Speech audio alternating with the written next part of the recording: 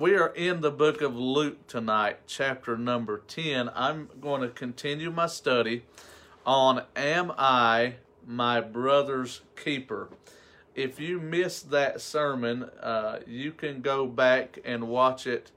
Now you can go to WashingtonHeightsBC.com, go to the live page, okay, and you will see the all of the videos lined up right there.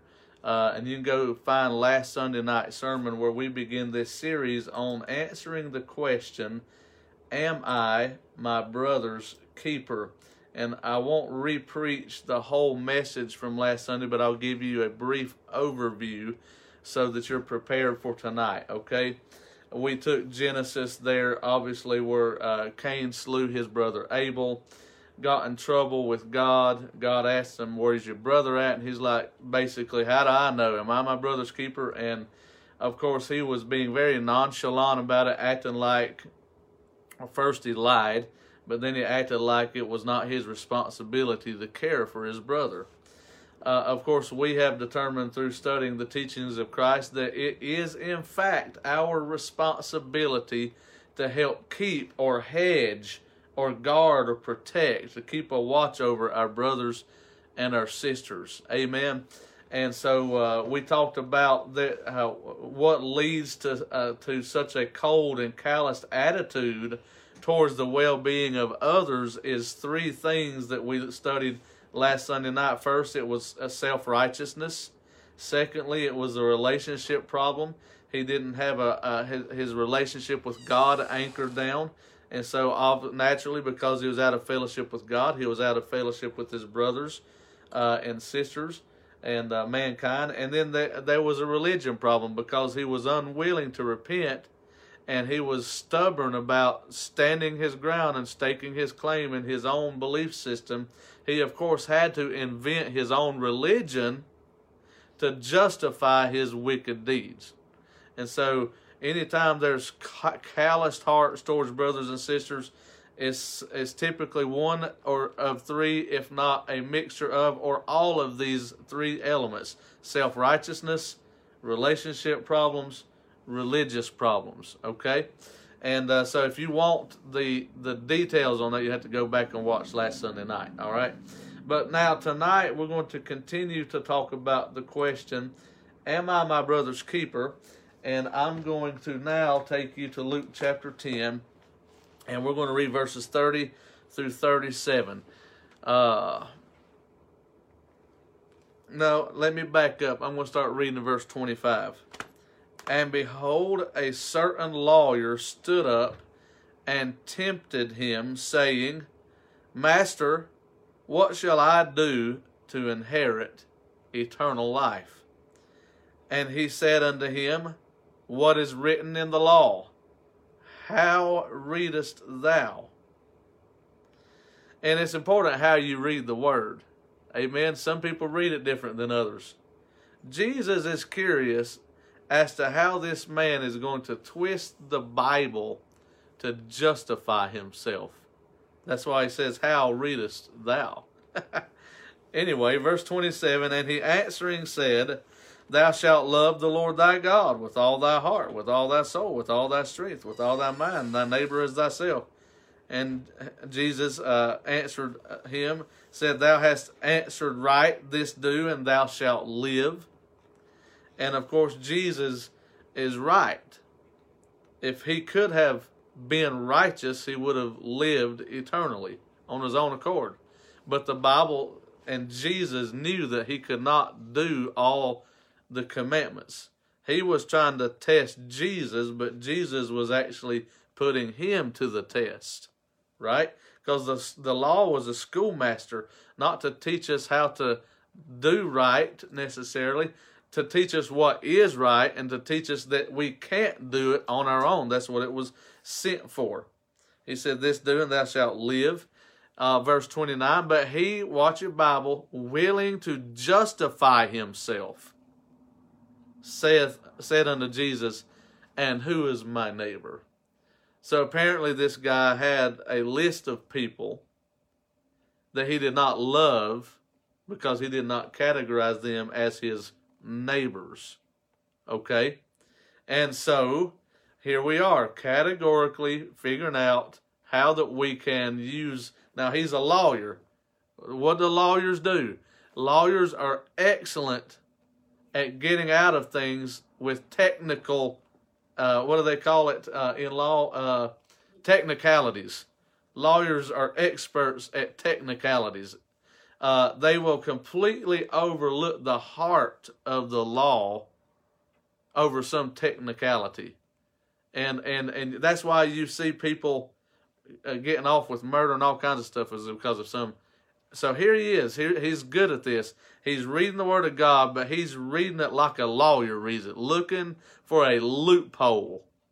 All right, and he thinks he's found one, and he thinks he's got one over on Jesus. Now watch your Bible. Verse 30, Jesus answering said, a certain man went down from Jerusalem to Jericho and fell among thieves, which stripped him of his raiment and wounded him, and departed, leaving him half dead.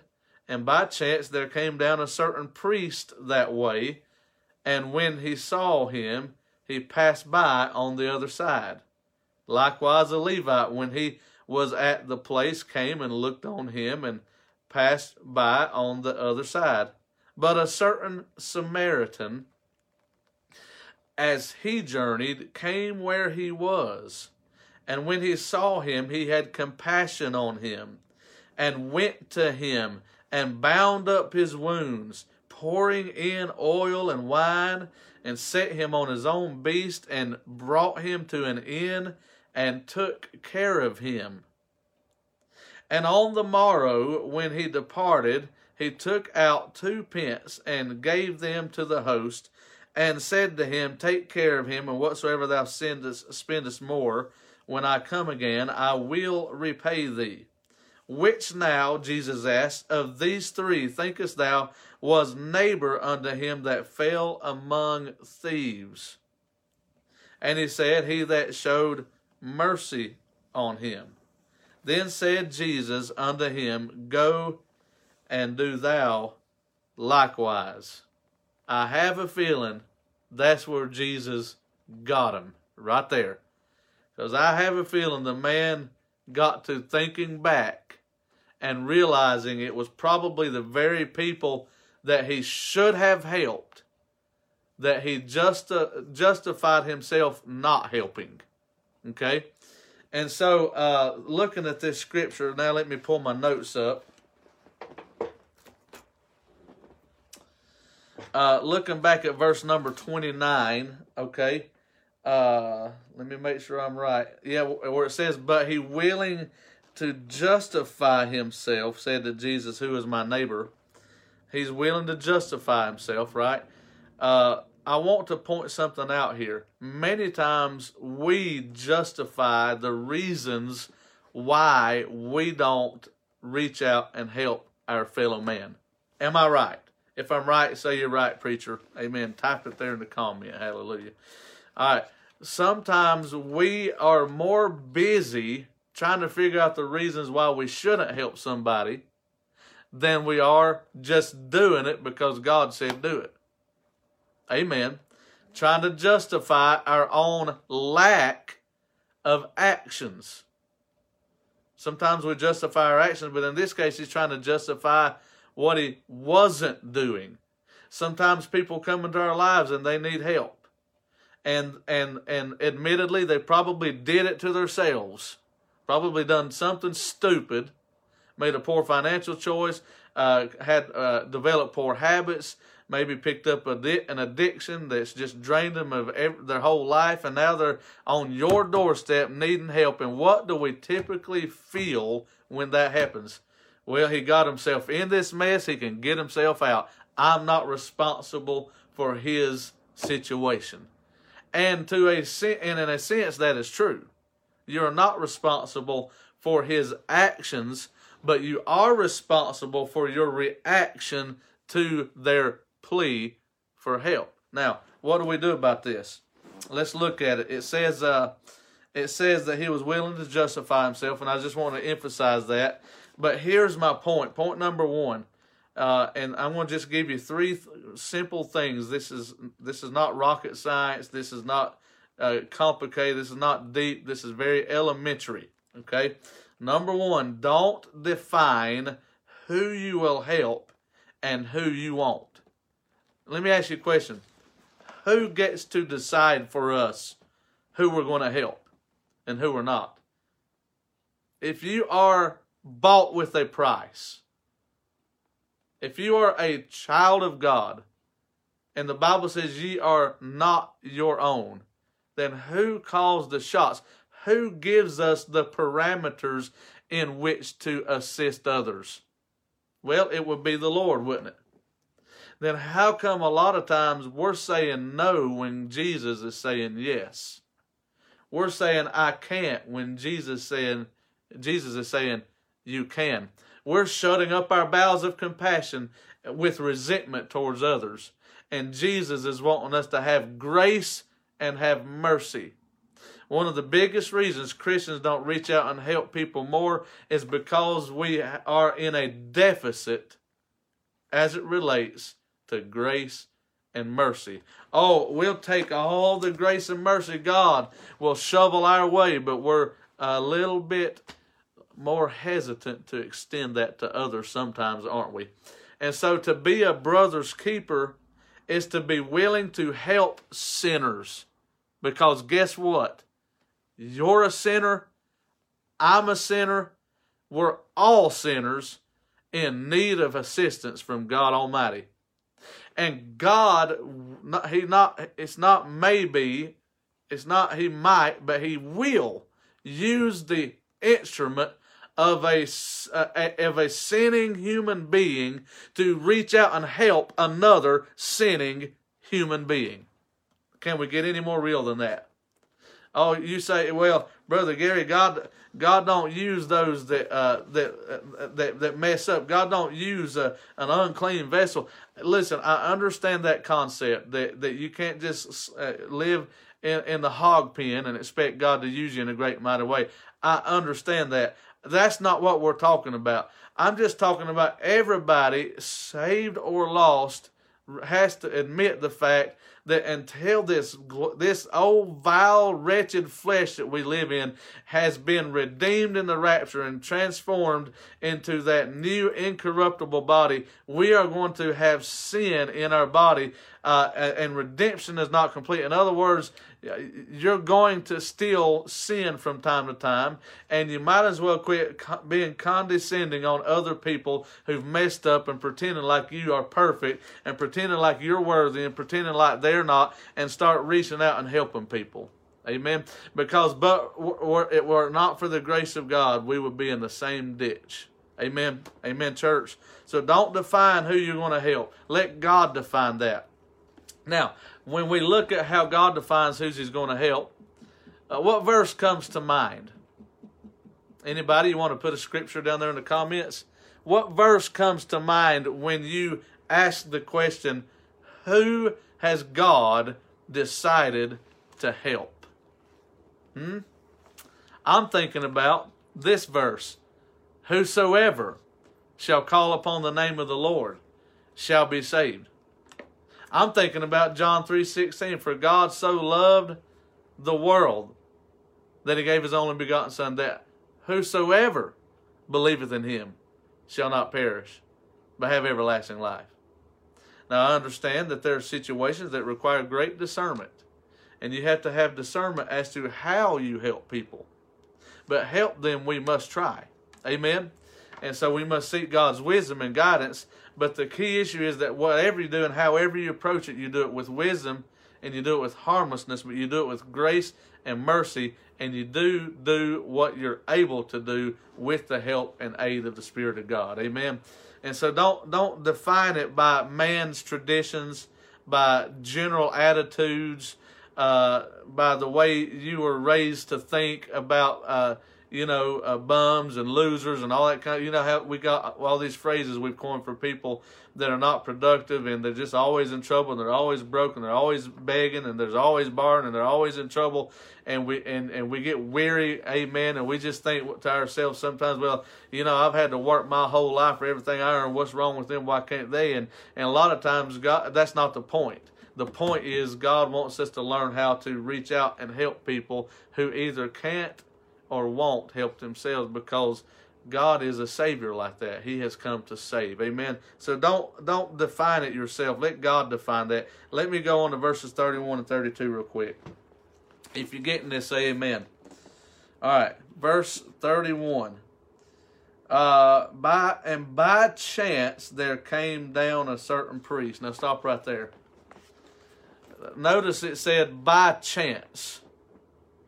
I love the way the scripture reads that. If you will notice, this guy was not the one that helped the one in the ditch. Okay? So, perhaps it was by chance. I don't see much providential in him being instrumental in God using him, other than the fact that he helps us get a broader perspective of all of the events that surrounded this guy and his need for help. We have three different individuals to look at here.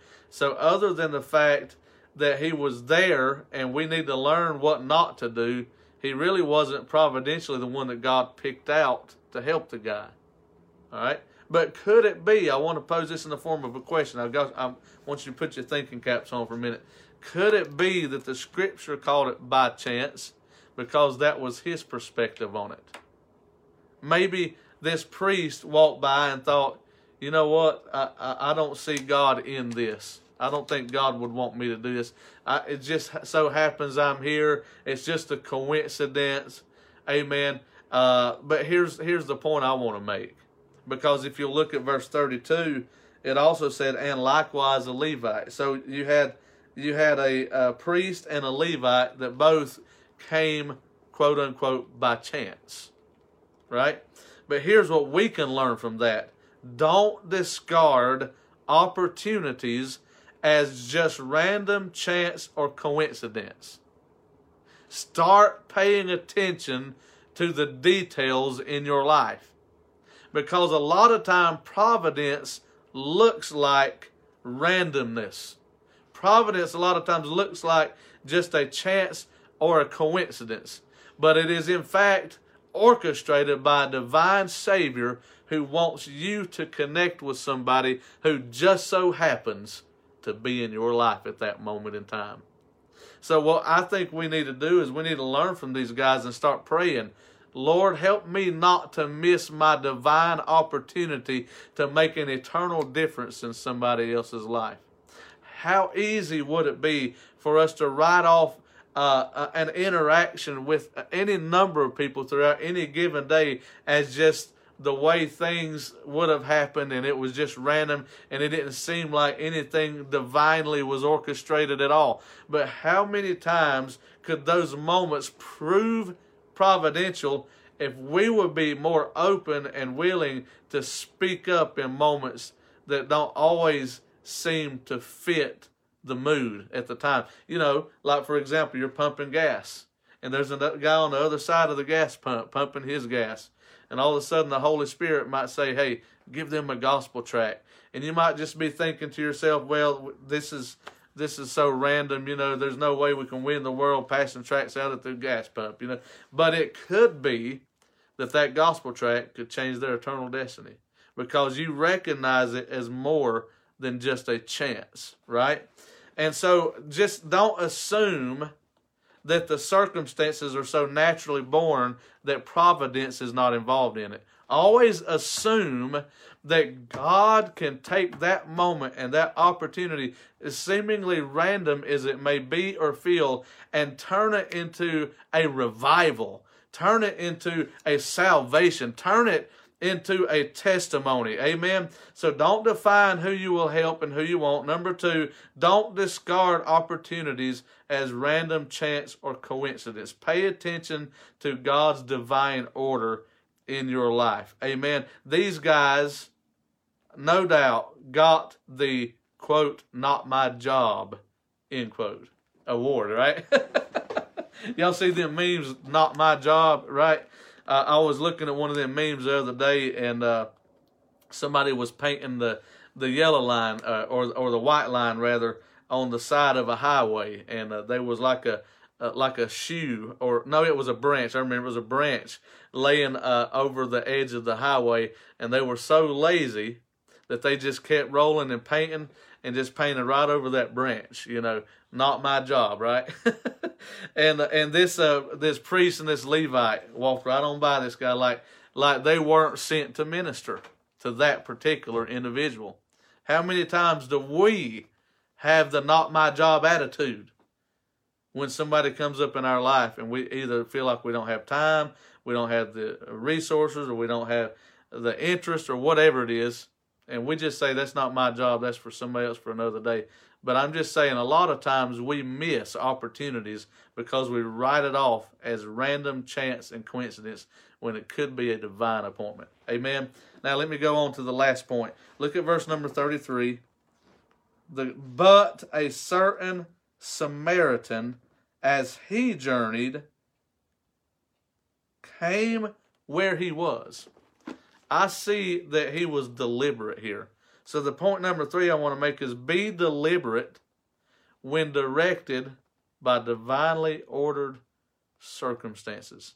You got to be deliberate. He intentionally and deliberately came to where he was because he saw something that the other two guys didn't see. He saw a ministry opportunity.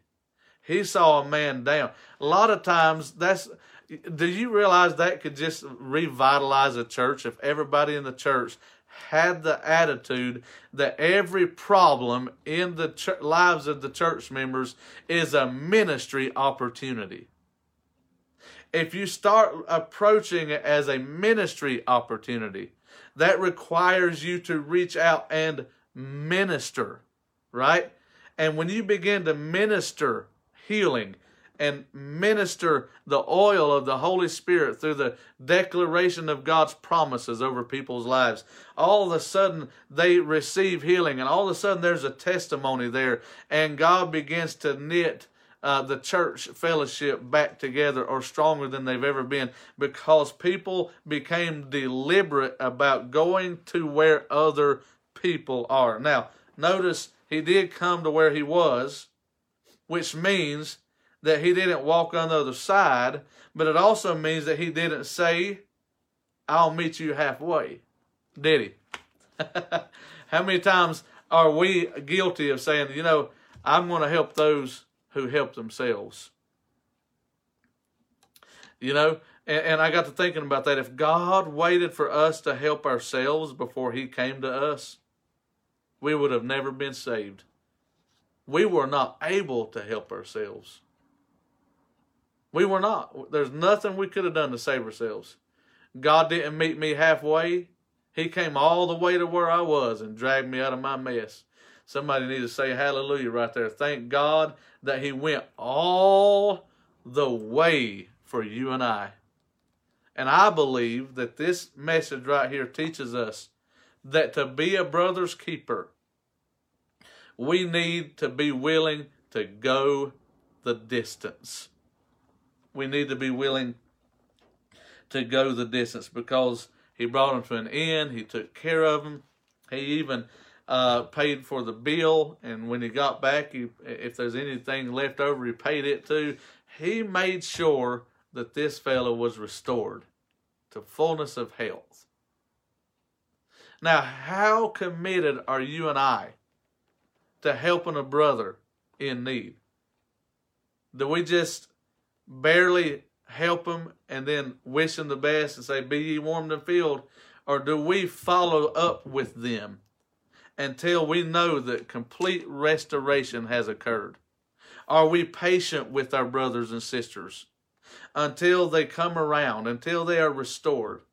Or do we get impatient and quickly write off any efforts that we've made as a waste of time and decide, you know what, I'm done with them? And the churches need, all the churches, ours included, every church needs a revival of the ministry of restoration and reconciliation. And it starts by being a brother's keeper. To be willing to help someone in a time of need at their greatest point of pain, and then to nurse them back to health by being a constant and steady voice of hope and help and encouragement in their life. To be that rock steady friend of theirs, that they know that you will be there if hell freezes over. You will be there if their mama and daddy forsake them. Where is the commitment to be our brother's keeper today? Who would the Holy Spirit be nudging your heart to call right now? Somebody is coming to your mind right now that they've been dropped. They've been dropped. They messed up, maybe. They made some foolish choices, maybe. But they were spiritually immature at the time. And now they're left to their own demise, to suffer in their own shame, and nobody at the church wants to call and check on them or be seen with them out in public because we're too goody two-shoe. We're like the priest and Levite walking on the other side. When God is saying, go to him, ye which are spiritual, are to restore such a one, amen, in the spirit of meekness, lest you be also tempted. In other words, you can make the same mistake as them. So, amen, swallow your pride, amen, junk your self-righteous religion, and go and be your brother's keeper. Restore them back to health. Oh, that God would give us a determination to help one another live victoriously in Christ. And when you see a brother down, you don't kick him while they're down. You get down in the ditch with them and be willing to make yourself of no reputation. In other words, I don't care what people might say or think about me if I help this individual. I'm going to do what Jesus would do, and I'm going to accept Jesus' reward. I don't need man's reward, recognition, or anything else. And if we'd all just do that, could you imagine the healing that would take place in our churches? Man, the forgiveness, the revival will break out if we would just learn how to be better at being our brother's keeper. Amen, church. So some food for thought. Let's go the distance. Let's ask God to help us to be better and better at checking on one another, following up with one another, fellowshipping with one another, encouraging one another. Amen. And help one another get through our struggles and get the victory that awaits when we work together as a team called the body of Christ. Let's pray.